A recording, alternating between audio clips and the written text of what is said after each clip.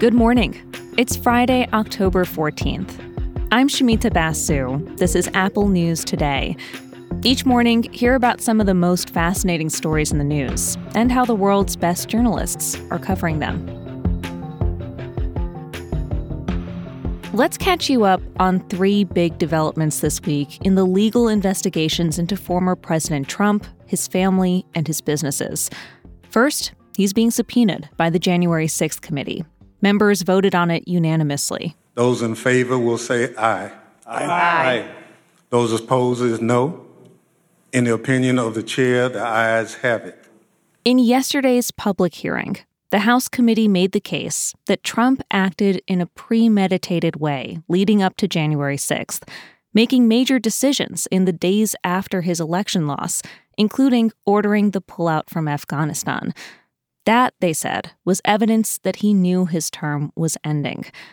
Now, with this move to subpoena him, the committee is demanding Trump's personal testimony.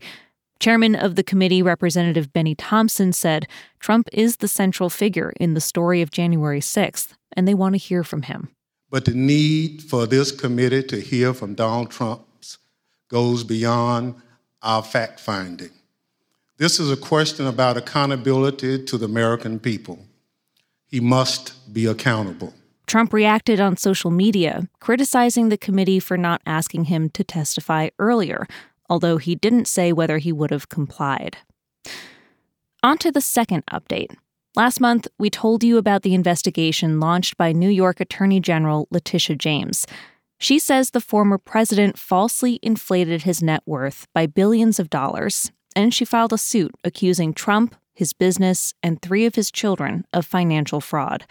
Well, according to a new court filing this week, on the day that lawsuit was filed, the Trump Organization quietly registered a new entity called Trump Organization 2. Investigators at the Attorney General's office say they suspect Trump is moving assets to this new entity to evade liability. Her office is now seeking to stop the organization from taking further action while the case is still pending. The Trumps have called this latest move politically motivated and a stunt. And lastly, let's turn to Mar-a-Lago and the investigation into the classified documents that the former president took to his Florida residence. The Supreme Court yesterday rejected Trump's plea for the court to intervene and allow a special master to review some of the recovered documents. The court did not explain its reasoning, and there were no noted dissents. Earlier this week, the Washington Post had new reporting about the lead-up to the FBI's search of Mar-a-Lago. According to the Post, a Trump employee told federal agents after Trump's team received a subpoena in May for any classified documents that remained at Mar-a-Lago, Trump told people to move boxes to his residence at the property. Spokespeople for the Justice Department and FBI declined to comment. A Trump spokesperson called it unequal justice.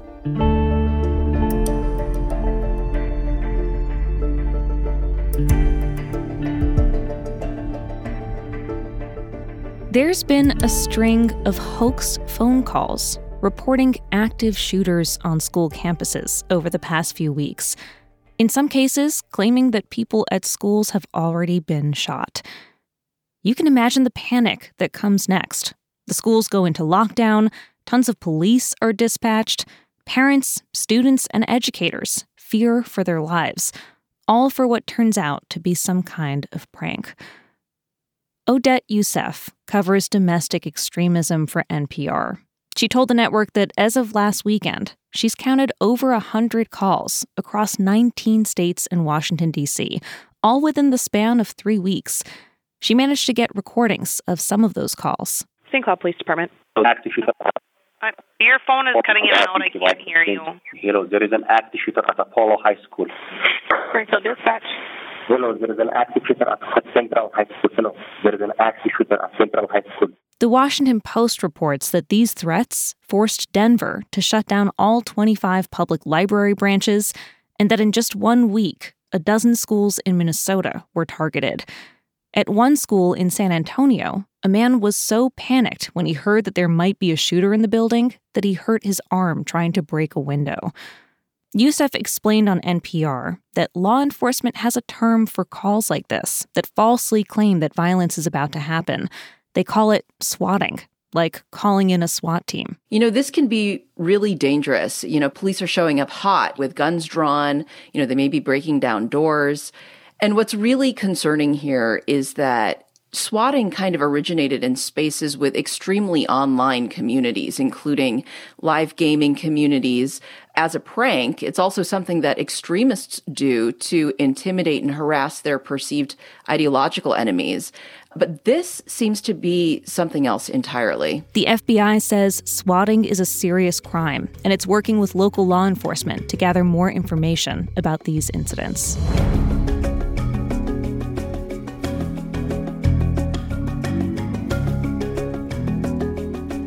One car couldn't navigate around traffic cones. Others struggled to make basic left turns. And another drove slowly straight into the tail of a private jet. These are just some of the problems that self-driving cars have run into, or I guess I should say have driven into. Max Chafkin is a columnist for Bloomberg Businessweek, and he recently took a good hard look at why self-driving cars haven't managed to live up to the hype almost 20 years after the first demos. His story starts with an anecdote about a woman in California whose driveway, inexplicably, became the go-to turnaround spot for some of Google's driverless cars. Chafkin says the way she describes it, they would form a little line, like an army of zombie driver's ed students. They would pull into her driveway, make a K-turn, and leave. It just felt almost like a beautiful metaphor. You have tens of billions of dollars, maybe $100 billion of capital, the best scientists, the best engineers in the world. And what they've made are some cars that are doing U-turns on a dead-end street in San Francisco. Google disputed that the cars were running into a tech problem in this incident, but Chafkin sees it as indicative of a bigger issue. He writes that companies like Google, GM, Tesla, and others promised that they could deliver self-driving cars that can navigate the toughest conditions without humans. But right now, the reality is, in many cases, they struggle with certain weather patterns, with construction, animals, even making left turns safely while there's oncoming traffic. It turns out driving is actually pretty hard, and humans are actually pretty good at it. Chafkin speaks to several self-driving evangelists who've come to realize we're still a long way from making this technology happen. Anthony Levandowski is one of them. He's the co-founder of Google's self-driving car program. He left Google for Uber and was convicted of stealing trade secrets. Later, he was pardoned by former President Trump. Levandowski told Chafkin that it'd be hard to find another industry that's invested so much and delivered so little. He's one of the best-known engineers in this field, and what he was saying to me, is that the whole thing is basically an illusion, that for years these companies have kind of been kidding themselves doing demos that look like finished products, but that in fact aren't finished products. The fact is, as long as driving means navigating tricky weather and surprise scenarios, we're going to need humans at the wheel.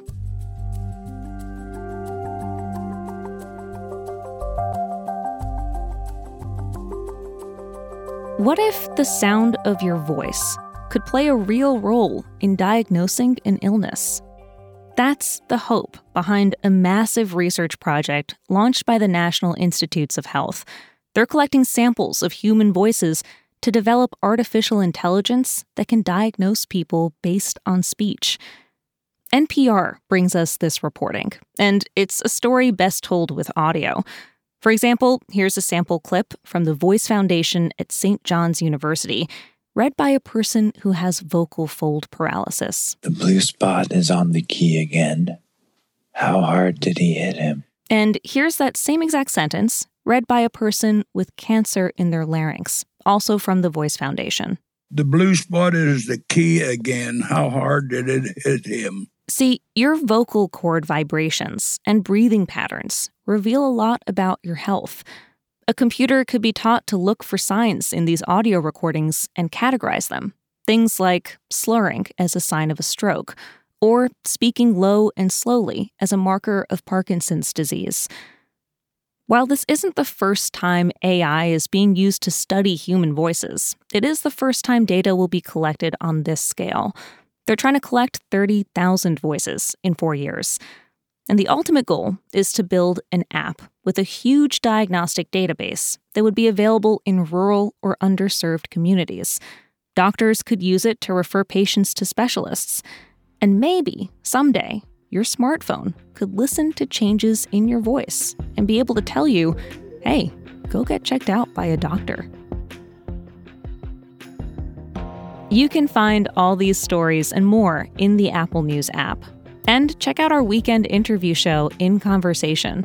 This week, journalists Peter Baker and Susan Glasser talk about their new book called The Divider: Trump in the White House, 2017 to 2021. The account here, and there are many damning stories, comes from, by and large, Republicans, officials who worked willingly for Donald Trump. Those have always been the source of some of the most startling and alarming stories about Trump's conduct in the presidency and in the Oval Office. I'll be back with the news on Monday.